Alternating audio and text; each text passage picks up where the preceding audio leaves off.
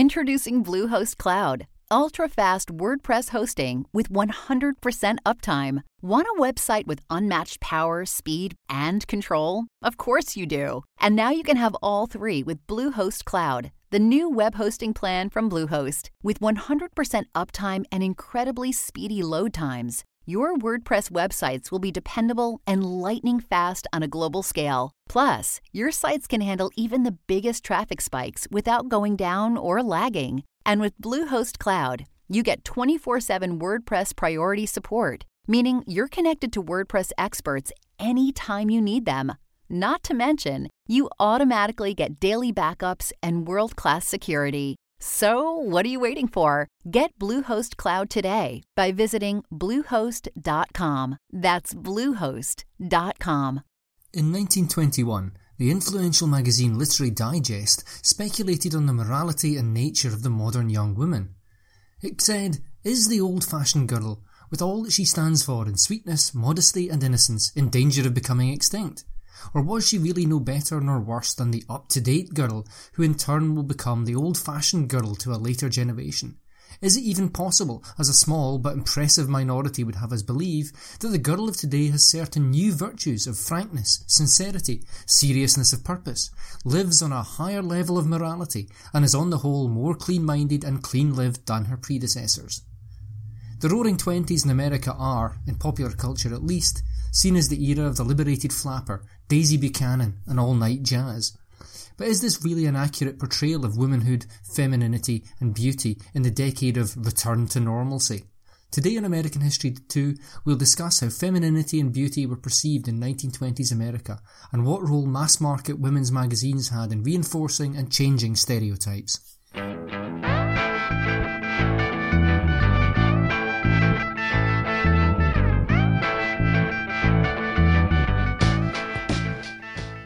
Hello and welcome to episode 20 of American History 2. I'm Mark McClay, and as always, I'm joined by my co-host and newly minted lecturer at Liverpool John Moores University, Malcolm Craig. Hello, Malcolm, and congratulations. Oh, thank you very much. Yeah, I'm delighted to be starting at LGMU in September. Great history department. Looking forward to teaching courses like the American presidency, where I promise not to talk too much about Jimmy Carter, and courses like the American age. And also Liverpool's a fantastic city to live in, so that's a bit of a bonus. And also this is our first podcast where we're not in the room recording together. I know, it feels awfully weird. And I wouldn't worry about the Jimmy Carter thing. Since he was only president for one term, it shouldn't be too hard to limit how much you talk about him. But anyway, having heavily focused on political history for the past couple of episodes, today we're going to go cultural, consumer culture to be precise.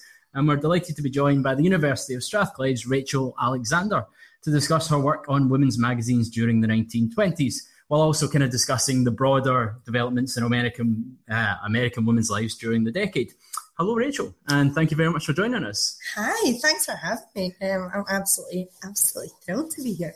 And could you tell us a kind of brief summary about your research? Yeah, absolutely. So my current work, which is my PhD thesis, focuses on a comparison of American and Canadian mass market magazines in the period of the 1920s. So specifically here, I'm looking at the American title, The Ladies' Home Journal, and the evidently Canadian Home Journal. So my background's in literature, but given the nature of the magazine as a textual, visual and commercial objective study, this project's really interdisciplinary, bringing together literary perspectives with aspects of consumer culture theory.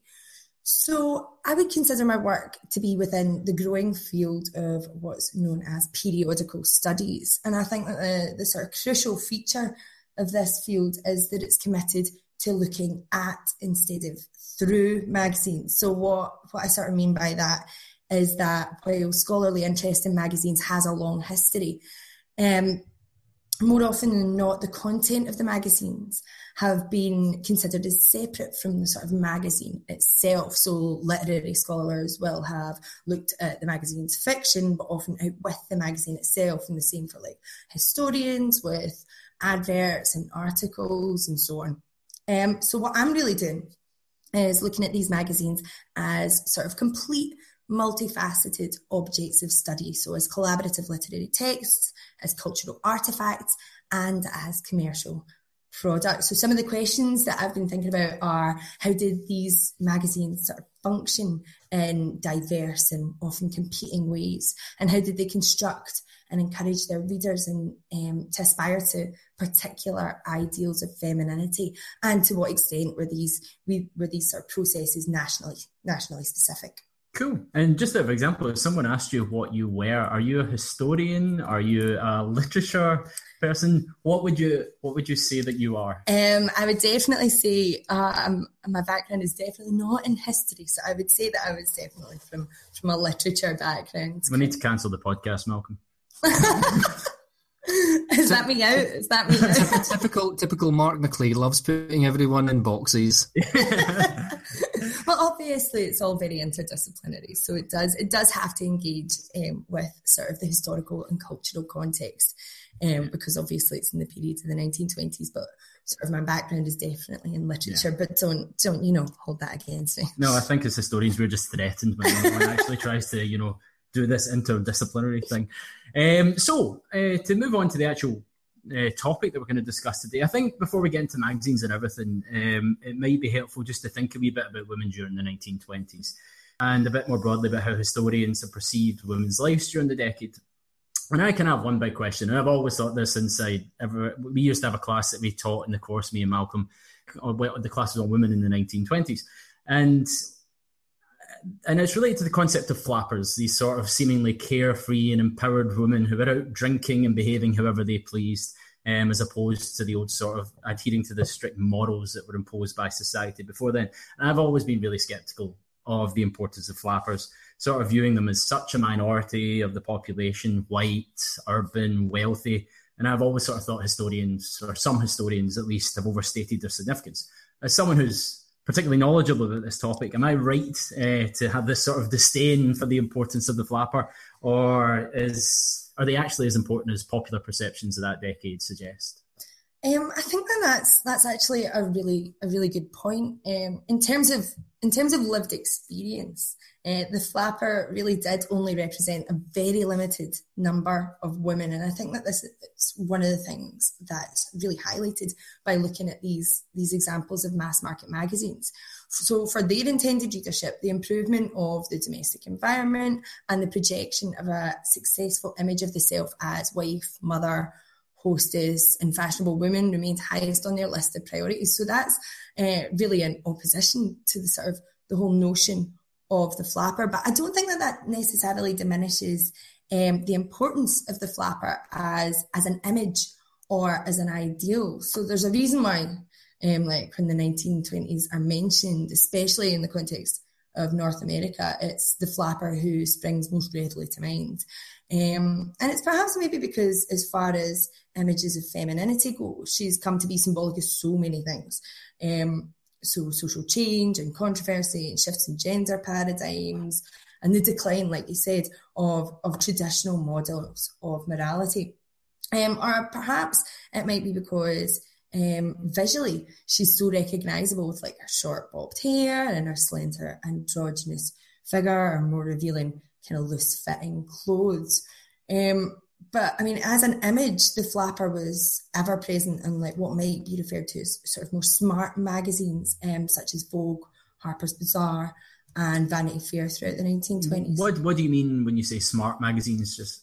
So the smart magazines, like the ones that I've just mentioned, they're sort of distinct, although not entirely separate from the magazines that I'm looking at, in that they addressed an audience which was slightly more socially elevated, so with a bit more money, and with sort of more of an interest in perhaps what could be associated with like sort of modernism, so modernist literature and so on and so forth. So that's the kind of distinction, although I think it is really important to note that as with most categories, I mean, these weren't really sort of distinct, and they were quite porous in terms of their boundaries. So the flapper comes in a lot in the smart magazines. Absolutely, especially with like sort of her visual styles. And in her study of women's magazines, Carolyn Kitch, it's a book called The Girl on the Magazine Cover, which is an amazing resource for sort of inquiries of these kinds.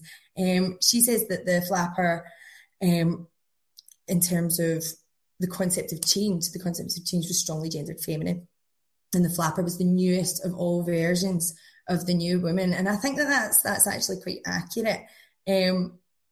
Because she sort of embodied a drastic difference from her sort of turn of the century mother in her appearance, in her disconnection from the home, and sort of domestic life in general, and her participation, like you'd said, in the traditionally kind of masculine activities of like drinking and smoking, sort of to name but a few. And the sort of idea of the flapper frequently attracted criticism and contempt for her sort of frivolity, her allegedly ludicrous styles and immoral behaviour. And that was particularly evident in the daily press, which is obviously not to say that, you know, she wasn't critiqued in the mass market magazines, but probably not to the same kind of extent.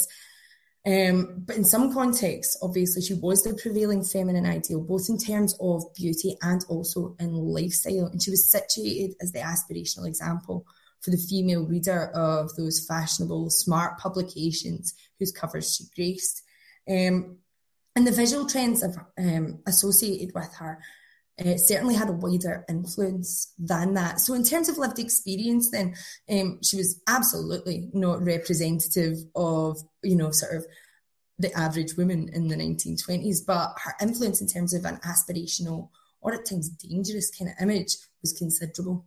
So fantastic. I was listening kind of like quietly there because that was incredibly informative, and I wish I'd had that kind of thing to say when we were teaching classes on women in the 1920s in the United States.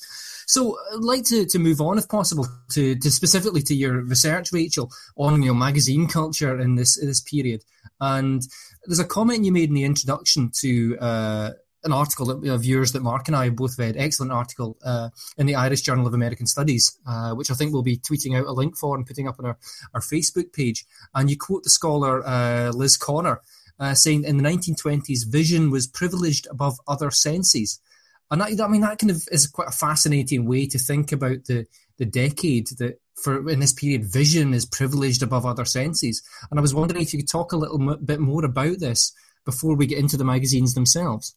Yeah, absolutely. Well, thanks so much for those kind comments about my article. I can't believe we both read it. Liz Connor's book, The Spectacular Modern Woman, is a really excellent resource for anybody who's sort of interested in sort of feminine visibility in the 1920s. And I think that her comment is a really good way of thinking about the period, particularly in the context of sort of encroaching modernity. So when we think about the 1920s and the importance of sort of technological developments in photography and film sort of specifically, it makes sense that the visual would gain a sort of unprecedented level of importance. So photography and film stimulated the circulation of images, especially, to borrow Marta Banta's phrase, women as image. So serving and promoting what was an increasingly image-based culture. So one in which images of things, especially sort of products and celebrities, circulated far more widely than the real items. And this encouraged sort of aspirations which were often positioned as achievable through consumption of sort of certain products or services. And the increasingly visual culture and the sort of burgeoning consumer culture then, I think, are sort of intrinsically linked, encouraging what Joan Shelley-Rubin in her discussion of middlebrow culture refers to as a shift from 19th century notions of character, which were sort of based on a sort of a spiritual and internal goodness is primarily important, towards a notion of personality being primarily important, so more based on display and sort of superficial charm. So I think all of these sort of interlinked shifts make the 1920s a really fascinating period to consider, especially as some critics have viewed the period as the earnest beginnings of sort of contemporary consumerism and also mass-marketed ideals of femininity. And we'll come back towards the end of the podcast towards that issue of cinema. It's something that I'm, particularly interested in, the evolution of American movies and all that. But I believe, Mark, you've got another question for Rachel. Yeah, so I mean, thinking about the magazines themselves, then now we've given them the big build-up. I mean, as you make clear, women's magazines such as Ladies' Home Journal, the one you particularly look at, along with the Canadian Home Journal. Yes. Which gained mass popularity during the 1920s, or already had gained mass popularity, but it exploded even more. Have been pilloried, held up as horrible things by many historians and by feminist activists, for encouraging women to remain within the sort of domestic sphere and to focus on things like beauty rather than on careers or other achievements. I mean, where do you stand on this debate? Have these magazines had an unfair rap? I think women's magazines are a really, really tricky subject in that regard, and you're totally right. Much of the critical discussion of women's magazines tends to focus on the perceived fostering of insecurities amongst readers. So from Betty Friedan's The Feminine Mystique to Naomi Wolf's recent book, The Beauty Myth, women's magazines are perceived as like sort of inherently bad in that they encourage millions of women to occupy a primarily traditional domestic role and focus their efforts on attracting and retaining a husband and on the cultivation of appearance rather than intellect. But recently, though, criticism has emerged which sort of builds on, whilst also revising, this sort of widespread view of the women's magazine as a sinister and manipulative commercial and cultural object. So here I'm thinking of Margaret Beetham's A Magazine of Her Own, in which she considers domesticity and desire in British Victorian magazines, and Amy Bethel Ronson's Taking Liberties, which focuses more on sort of antebellum American magazines. So both of these critics consider the ways in which women's magazines sort of function as feminized spaces and the role of women themselves in this kind of context. Okay, so you've given us the big build-up and all the caveats, but what's your actual opinion, Rachel? So, as for my own opinion, I think that the reading of women's magazines as entirely toxic is perhaps an oversimplification, but I of course wouldn't argue that these magazines were entirely beneficial. So for me, this is sort of best understood through borrowing Caroline Levine's use of the term affordances, which she discusses in a recent book, Forms. So it's a term that Levine, who's also from a literature background. I don't like her either. She borrows it from design theory, and it basically refers to the fact that designed objects afford more uses than their original design intended through interaction with imaginative users. So one of the examples that she gives is like a fork, which is obviously designed for eating food, but through interaction with imaginative users, the designed object, the fork, affords other additional and perhaps unexpected uses. So like opening a paint can or stabbing someone in the leg. So you've had dinner with Mark. Only the once. So when we apply this sort of term affordances to magazines, this allows for consideration of them as designed objects which afford both sort of harm and help. So they can reinforce unrealistic ideals and patriarchal norms, and perhaps that is maybe their design purpose. But they can also provide helpful advice and perhaps rail against sort of patriarchal norms through the provision of a feminized space in which standards of femininity can be sort of negotiated and renegotiated, and also in their sort of development of a sort of community of readers. So although this sounds a wee bit like sitting on the fence, this sounds a lot like sitting on the fence. Well, I think that this explanation for me takes into account how these magazines, and indeed sort of magazines in general, function in seemingly contradictory ways sort of simultaneously. And just a very quick follow-up, and you don't have to go into much detail on this. Is there a big difference in terms of the magazines being better at not being patriarchal, like in terms of being difference between highbrow and middlebrow, different sort of culture? Is there a consistent pattern, or is that not something that actually matters at all? It's just each individual magazine can. So, specifically in the context of like the sort of 1920s magazines, I think that they sort of went on a bit of a spectrum. So the Ladies' Home Journal is a particularly sort of conservative example. And so it did definitely reinforce sort of traditional gender roles, and at times particularly in a sort of a particularly authoritative or sometimes patronising kind of way. But some titles, so like I think Good Housekeeping, it seemed a little less conservative. So it sounds like a radical magazine. Well, it's successful, seeing as it's still on the go today. But like sort of magazines such as Vanity Fair, which wasn't specifically a women's magazine, but that was questioning of sort of traditional roles and things like that. Magazines like Vogue, again, because it was sort of aimed at a slightly more elevated audience, they could kind of afford to get away with being a little more risky. Yeah, okay. Definitely. So, I mean, I'm interested in the kind of the way that in your work, you seem to kind of want to move, slightly away from this, not entirely away from the debate, but slightly away from this debate to look at how much of the material contained within these magazines was, harmful values of harmful, and also why these magazines were so popular. Because from my limited understanding, Ladies' Home Journal particularly was just a real success story and a great staple of the era. So, would you be able to kind of like respond to that a little bit? Yeah, like I think you're absolutely right. The Ladies' Home Journal was a complete staple of the era, and I think it was important in sort of numerous ways.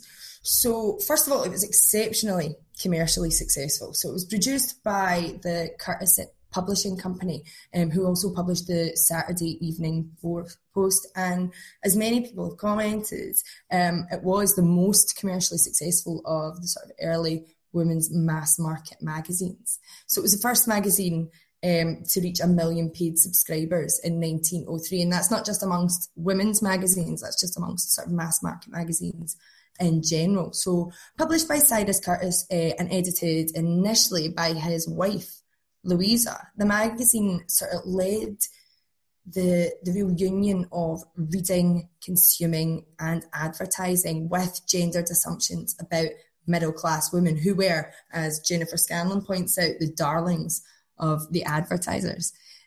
So when Louisa stepped down as editor in 1890, the infamous Edward Bok took over and was editor of the publication until 1919. And he really sort of cemented the magazine as a success. So building on the initial success, he placed sort of consumer choice at its centre and ensured that every issue featured sort of the latest in dresses, hairstyles, decorating and consumer products, but obviously, circumscribed by middle class norms.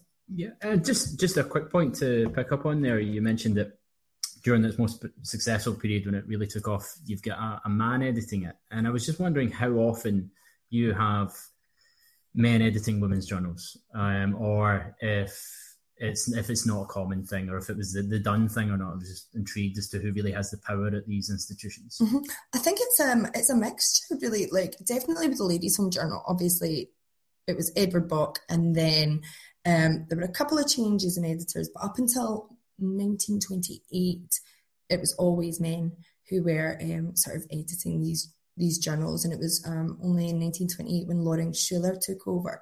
That was the sort of next time that the Ladies' Home Journal had a sort of female editor. With the Canadian Home Journal, Jean Graham was the editor throughout the period. So it was quite common to have sort of, certainly, even if it wasn't female editors, there was an awful lot of female writing in these publications. So I would say, in the main, the Canadian Home Journal had more women in the sort of editorial staff than the Ladies' Home Journal did. So in themselves, they're already sort of progressive institutions to work at, because in terms of, this is an era when teaching is about the most expansive era, It's the most expansive sort of job that women seem to be able to attain on a regular basis.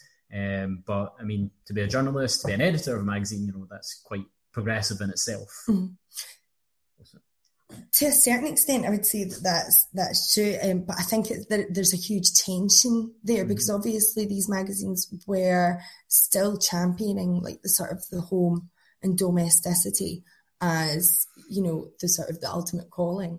So even by having sort of women on staff, that kind of goes against that. Yeah. And so it sort of raised these different tensions, which did have to be reconciled. So a particularly good example of that is a woman called Christine Frederick, who contributed to the Ladies' Home Journal, and also wrote what is like sort of seen as one of the first kind of like marketing texts called Selling Mrs. Consumer. And she's a really good example because obviously she was still portraying herself in her writing as a housewife, but obviously she wasn't. She was sort of more of a full-time writer, but the only way that she could negotiate that tension was to portray herself as sort of still being within that domestic role. So I think there's a lot of tensions that are raised, and it's a really interesting point to look at. Malcolm? So I was just interested about all the kind of the aspects you talked about and stuff that was contained within the Ladies' Home Journal. When we get to kind of the 1910s and into the 1920s with the emergence of Hollywood and an American movie industry, do they comment or kind of give features on other aspects of popular culture, films, books, theatre, all? Yeah, they do. They definitely do. So in terms of film, they often had adverts for like sort of Paramount Pictures and things like that. And I'm thinking here more specifically of the Ladies' Home Journal, because obviously, it was a particularly American institution. And we can maybe come back to that a wee bit later on why the Canadian Home Journal was a wee bit reluctant to encourage that. Excuse me. And but they included some features on sort of art, culture, films and things like that. Although those were a relatively small proportion. What was more common was certainly sort of interviews with who were perceived as sort of wholesome movie stars. So they would sometimes have interviews. They would also sometimes use like sort of female celebrities for the fashion spreads and things like that. So in that regard, they were definitely engaging in this sort of changing culture and sort of films in that sort of regard. With books, obviously the magazines published an awful lot of fiction. That was really one of their main sort of selling points. And obviously this is the era. This is before the sort of era of the cheap paperback. So for sort of middle class audiences, magazines really were their sort of primary source of fiction. So both the Canadian Home Journal and the Ladies' Home Journal and numerous other sort of magazines at the time published short stories, serialized novels, and it was a real selling point of the publications there. And they also did things like I'm thinking particularly of the Canadian Home Journal. So they had a regular, at the beginning of the 1920s, they had a regular column called the Book Corner. And so they would like sort of review specific books, always without fail, Canadian titles by Canadian authors, without fail. So again, that's sort of showing how they were trying to engage with sort of a wider cultural context, but in the case of the Canadian Home Journal, specifically in relation to their nationalist project. Cool. Well, I think having you brought up the Canadians' sense of protectiveness over their own work, it's probably a good point to move on to actually ask you why you decided to compare the American Ladies' Home Journal with its Canadian counterpart, and was there any big takeaways you learned from the comparison? So at present, as far as I'm aware, there are no sort of extended comparative studies of American and Canadian magazines.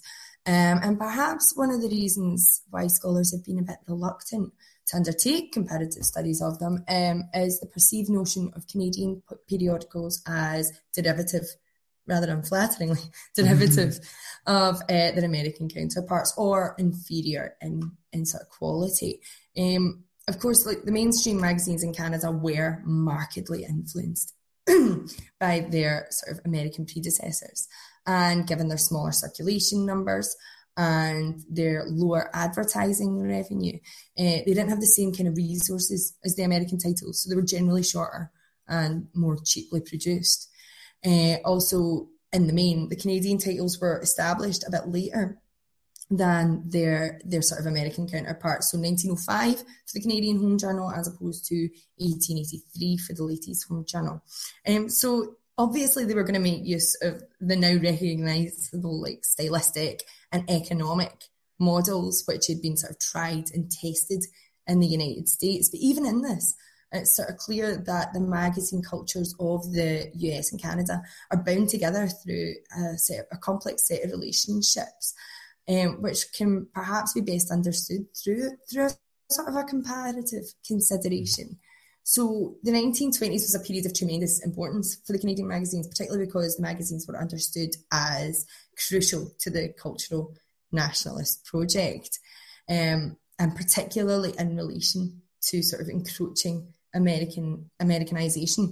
And I think that the Canadian Home Journal is a particularly useful example of the ways in which nationalism was mobilised in the Canadian magazines. So the magazine followed the same general model as the Ladies' Home Journal, insofar as it contained a similar mixture of fiction and articles, advice and advertising. And aesthetically, the two publications are remarkably similar. So they use sort of very similar page arrangements and similar typefaces, and their covers look quite similar. So while the Ladies' Home Journal, as Richard Oman comments, penetrated into areas of personal and social concern previously kept apart from culture in the medium of magazines, if not in other sectors of American society, the same is arguably true when applied to the Canadian Home Journal and Canadian society. Okay, and I was just wondering as well, I mean, in a previous podcast, when we discussed the Scopes trial, we noticed that we talked about this distinction between rural America and urban America.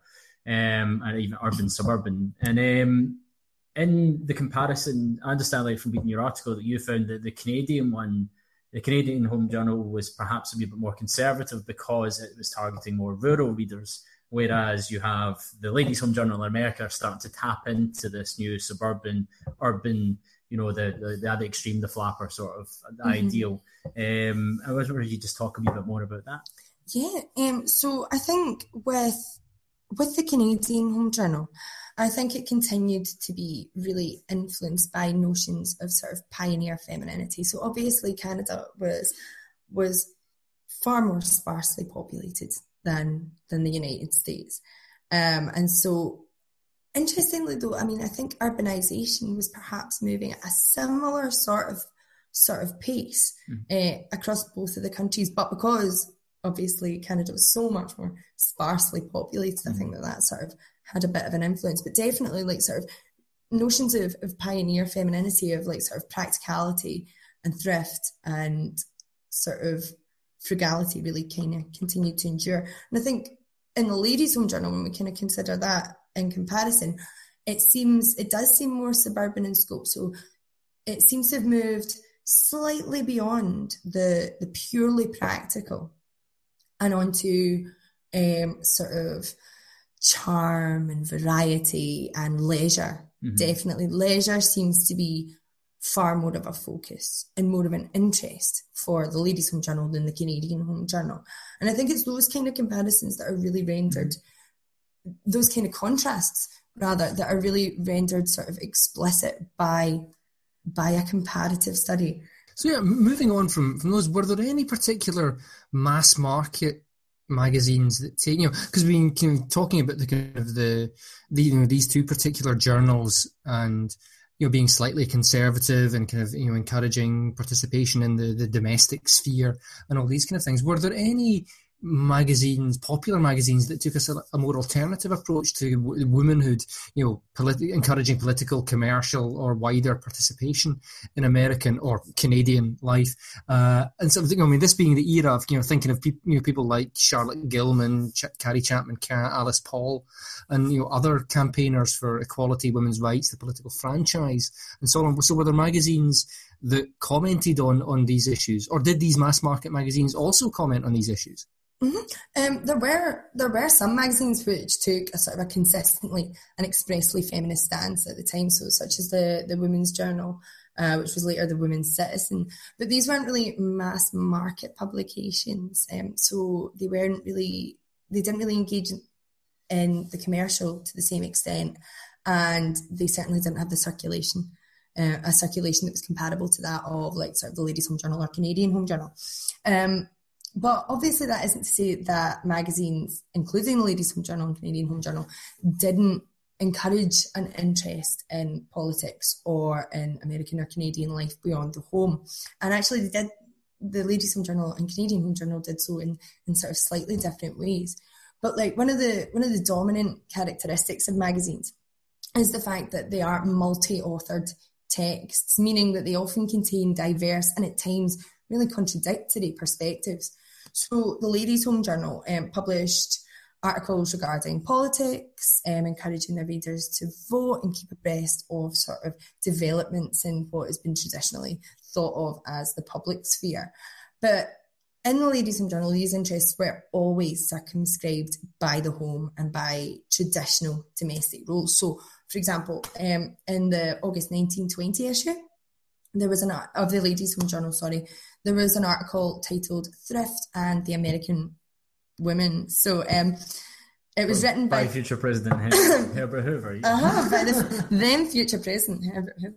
And so when he's discussing the dangers of extravagance and big prices, he states, and I'm quoting here, "All this is not just something for statesmen and professors to worry over, but reaches into the American home and affects every family and every individual." So the article discusses economics and encourages an interest in the national economy, but the interest is justified for the women readers because it relates to the home. So in contrast, the Canadian Home Journal was more liable to construct its readership as citizens, emphasising political and commercial engagement. And again, this difference is largely informed by the nationalist project in Canada and can perhaps be best described as a sort of a maternal feminism. Can you just quickly say what the nationalist project in Canada was, since you've mentioned it a couple of times now? Yeah, absolutely. So in terms of, at the time, obviously, encroaching Americanization was a huge concern. The Canadian national identity was certainly not as secure as that of America, and also it was still sort of Canada at the time was still firmly part of the empire. Mm-hmm. So their sort of national identity was in this kind of limbo where it was sort of attached to British identity, but trying to like sort of carve itself out as sort of a specific nation in its own right.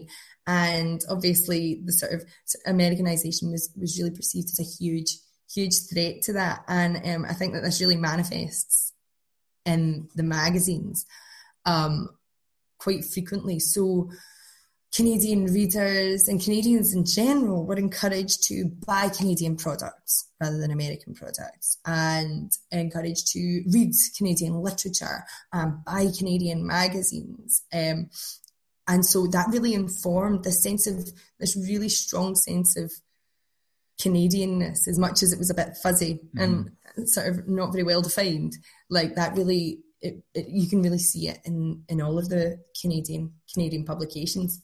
And so in one of our previous podcasts, we covered prohibition in the United States and the role that women played in both initiating and repealing the ban on alcohol. And just kind of almost to follow up to that particular podcast, did any of the magazines that you look at, did they take a particular stance on prohibition? And if they did, does it change over time during the 1920s? Mm-hmm. Well, the Ladies' Home Journal, being in the main a sort of a vigorously conservative publication, throughout supported prohibition, and it published articles sort of which ranged from like a series written by Samuel Crowther titled "Where Prohibition is a Success," to sort of exposés on the horrendous world of nightclubs. Which the journalists themselves would have to have had 10 days and spent hours at to get an in-depth view of them. some good research in there, some good research. But yeah, the Ladies' Home Journal constructed itself in accordance with a sort of a particularly conservative morality, and all that it contained, albeit to sort of varying degrees, reflected this, from the articles to the fiction to the advice.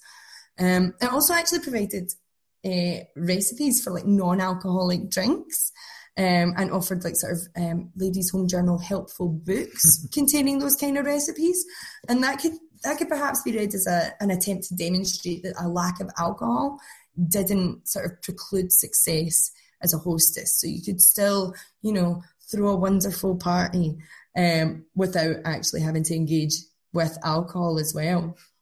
So some other magazines that, like McCall's and Good Housekeeping, began to demonstrate a questioning of prohibition sort of in the early 1930s, but that shift in attitudes was certainly nowhere to be found in the pages of the Ladies' Home Journal. You look outraged, Malcolm. I'm just fascinated by the concept of a non-alcoholic drink. So, I mean, if we move away from magazines and think about beauty in the 1920s, and I'm just going to put it to you very bluntly, and we'll see if you can straddle the fence here again. What did it mean to be beautiful in 1920s America? Well, generally speaking, sort of ideals of beauty in the 1920s did sort of follow the styles of the flapper, albeit somewhat restrained for sort of middle class audiences. So the styles which are perhaps sort of the ones which perhaps most readily spring to mind are fairly accurate. So the bobbed hair and the loose-fitting clothes and the slim figures. So in the case of the latter, with the slim figures, it's particularly evident across the majority of magazines, from Vogue to the Ladies' Home Journal, and numerous articles encouraged the management of diets and appropriate exercise, such as like one article with a title, Why We Get Fat and What We Do About It. So it definitely, a slim figure was certainly very important. In terms of sort of facial beauty, and to an extent like sort of the figure as well, youth was a really crucial idea, both in the Ladies' Home Journal and Canadian Home Journal. And both the commercial and the editorial content idealised a youthful appearance. So in the early 1920s, like natural appearance was sort of championed as the ideal. But that's not to say that there was no effort or work involved in this. So in fact, much like sort of like the natural makeup trends of today, this involved substantial attention and care. So beauty products, and I refer to these products as beauty products because they were positioned as aids to natural beauty. So things like soap, night creams, shampoos, etc., positioned themselves through the commercial content as sort of aids to natural beauty. And women were really encouraged to pay very close attention to their appearance, to be their own harshest critic, as one ad put it.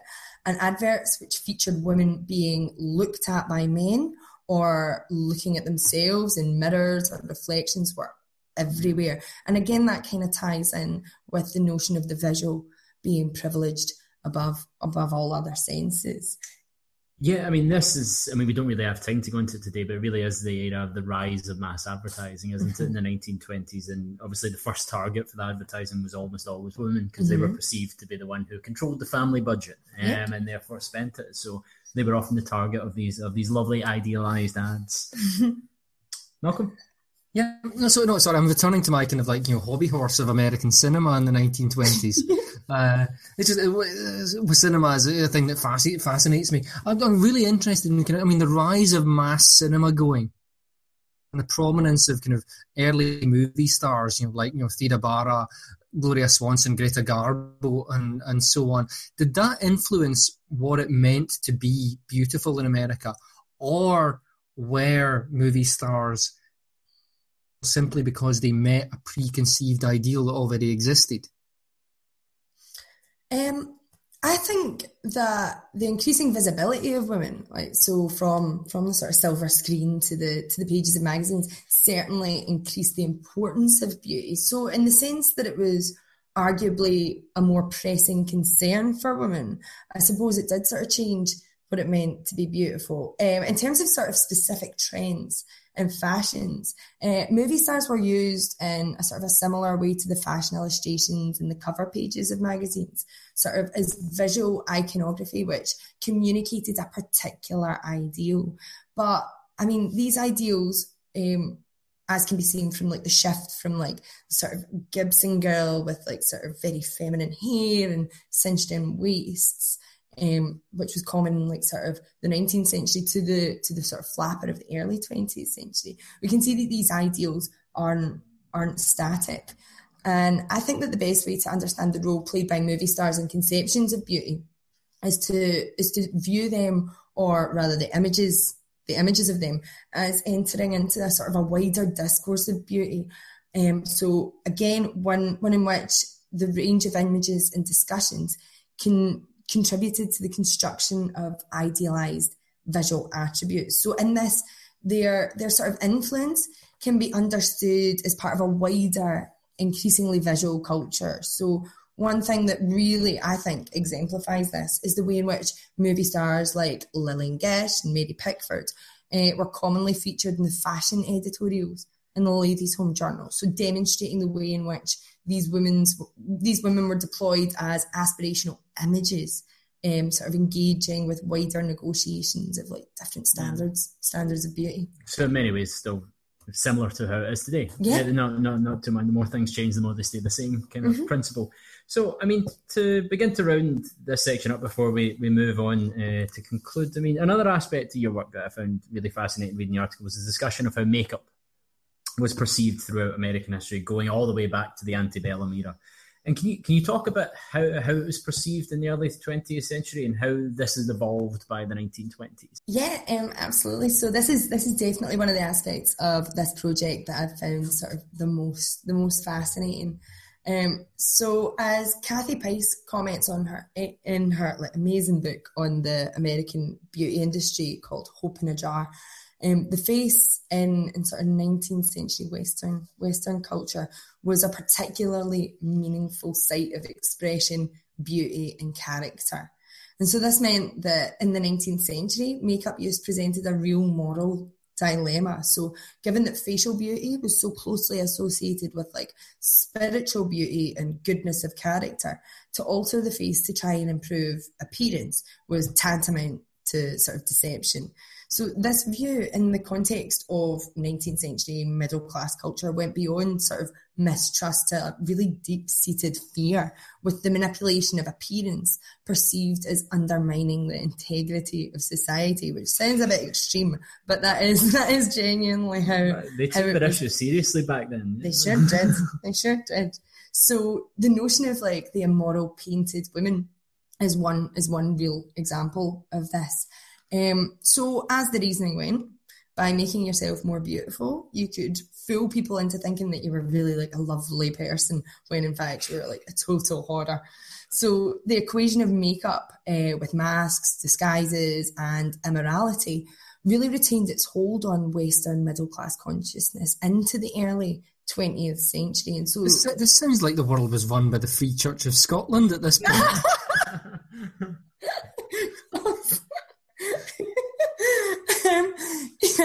So with that in mind, it's maybe unsurprising that the Ladies' Home Journal really continued to be informed by these notions. So there's an editorial in the February 1922 issue of the Ladies' Home Journal titled "The Importance of Being Beautiful," which I think really demonstrates how much this notion really continued to be viewed as important. So in it, the editor Barton Curry is addressing a letter sent in by Mr. L of Pawtucket, in which he asks sort of, is it really so important in, the contemporary context with women having jobs and things like that women are beautiful? Is it really that important? And so the editor, Barton Curry, replies, and I quote, "We doubt, however, if the importance to women of being beautiful will ever diminish. We pray not. Her interest in dress and adornment is inevitable. But what there is hope for is a new scorn of current modes of embellishment and camouflage devised to create or to simulate beauty. And I think that this really highlights the sort of tension that beauty presented. And is that not the same year that the Miss America contest begins, I believe? I think it's 1920, it's the early 1920s when Miss America becomes a thing. Oh, God, you're totally putting me on the spot. I'm not 100%. But yeah, it definitely starts in the early 1920s. So it's interesting that around everything that you're discussing, that all of a sudden beauty then becomes a contest, quite literally. Definitely. Liz Connor in her Spectacular Modern Women book that I mentioned earlier, she does like sort of focus on beauty contests and things like that. So it's definitely, she views it as part of this sort of increasingly visual culture whereby sort of the performance of femininity had to take place in a more sort of public way in order to be successful. But yeah, so I think, like I was saying about the sort of tensions that this presented. So women are expected to be beautiful, and fashion, like that's an absolutely fine way of doing that. So it's like this commodity solution for constructing a beautiful body, but makeup, which is really a commodity solution for constructing a beautiful face, is totally unacceptable. And so with that in mind, and in the context of the sort of ever increasing importance of beauty, it's really no wonder that attitudes towards makeup did begin to relax. So after all, fashion and makeup are really both sort of techniques of display, so ways in which women are supposed to create their identity from a variety of sort of commodities. And they really crucially serve the same sort of function. So by the late 1920s, makeup was being regularly advertised in both the Ladies' Home Journal and the Canadian Home Journal. And perhaps sort of more tellingly, the makeup was like being commented on within the editorial content also. So for example, in an article which appeared in the September 1927 issue of the Ladies' Home Journal, one writer stated, and again I'm quoting here, "We don't think it insincere to dress the figure beautifully. Why should it be to dress one's face?" And so I think that really exposes the sort of justification for the increasing acceptance of makeup, and that sort of makeup had been co-opted into the discourse of fashion and trends. And this, combined with like the presentation of makeup as a commodity solution to insufficient beauty, allowed for makeup to be positioned as sort of more morally acceptable. But of course, like excessive use of makeup was still perceived as problematic, and ideals of beauty were, at least in these titles, always circumscribed by traditional domestic gender roles. But it is a significant shift in sort of acceptable beauty practices. And I think if we think about the beauty industry now, it's so closely linked with women's magazines. And so this sort of interaction, I would argue, started really in earnest in the period in the 1920s.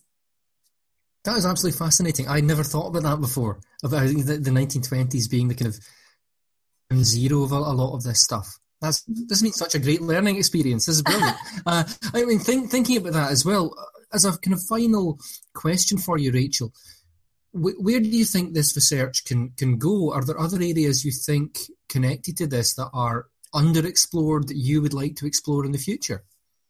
I think that, generally speaking, magazines have sort of been considered in this regard, and viewing them as like sort of collaborative texts and cultural artifacts and things like that. Up until fairly recently, they were sort of considered somewhat superfluous to kind of literary history. And so obviously there's a huge archive out there. So with the magazines that I've been looking at, and so I think I'm not sure if I'd mentioned earlier on about the sort of the size of the Ladies' Home Journal issues. Did I mention that? I don't think so. Okay, so the Ladies' Home Journal, they were much bigger than sort of contemporary magazines, so probably about an A3 kind of size, and their print was incredibly small, and they averaged about 200 pages per issue. So when you think that that's, obviously 12 issues a year, and if you're looking at a decade, there's so much material in there that it almost becomes like too much. So you could really talk about them in different kind of ways. endlessly. But I think because of the sort of increasing scholarly attention to sort of the field of periodical studies, and especially sort of digitisation projects, which are making these magazines more accessible, I think that's something that's sort of really valuable in terms of looking at the sort of print cultures and how sort of magazines were important in that sort of regard. Okay, so I'm going to be a little bit cheeky and try and squeeze in one final question, because the historian inside of me wants to know, having looked at all these the magazines and the sort of from a cultural angle rather than the typical political angle that historians sometimes look for. Do you think, in terms of women in the 1920s, it's a decade of progress for women, as it's often thought as being, or would you push back on that characterization? I think, oh God, I'm going to totally sit in the fence again, I think in some ways it was, but I don't think that it was as progressive as previous periods. And I think for me, I would say that it seems to be a period in which the sort of new women ideals, which were like the sort of standard in the 1890s, were being sort of commercialised to an extent. And so women's freedom was increasingly being positioned as women's freedom to choose to be a housewife, to choose to buy different products.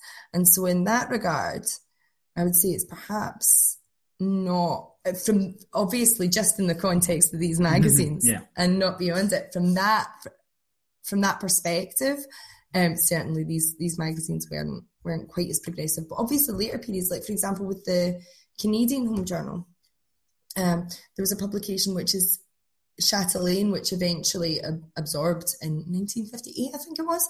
It absorbed the Canadian Home Journal, and that was more feminist in scope, and that was produced sort of at the end of into the 1920s. But I think definitely, I know, God, I'm totally sitting on the fence. No, that's fine. No, that's what all good historians actually do. Sit on the well, fence. In some ways, it was pretty progressive, but in others, not so much. There you go. Cool. I have a small portable fence that I take to conferences with me, just so I can sit on it while giving papers. It's fine. It's a good plan. And on that lovely note, well, thank you very much, Rachel, for joining us. That's been excellent. Malcolm, we have conquered the new frontier, hopefully, if this has worked.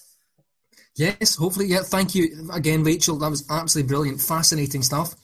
Well, thanks so much for having me. It's been an absolute joy. Cool. And thank you to you all for listening. We'll be back next month with the University College of London's Matt Griffin, who's going to discuss transatlantic anti-slavery movements during the 19th century. Don't say we don't do a wide range of topics on American History too. Thank you very much, and goodbye. Goodbye.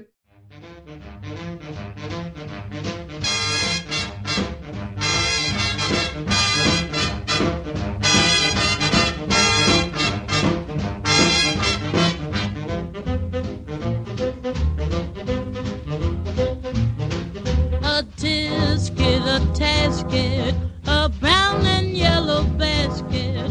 I send a letter to my mommy. On the way I dropped it.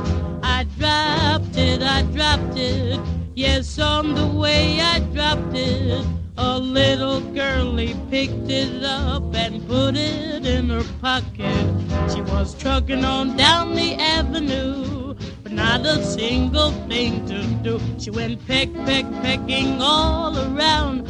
When she spied it on the ground, she took it, my little yellow basket. And if she doesn't bring it back, I think that I will die.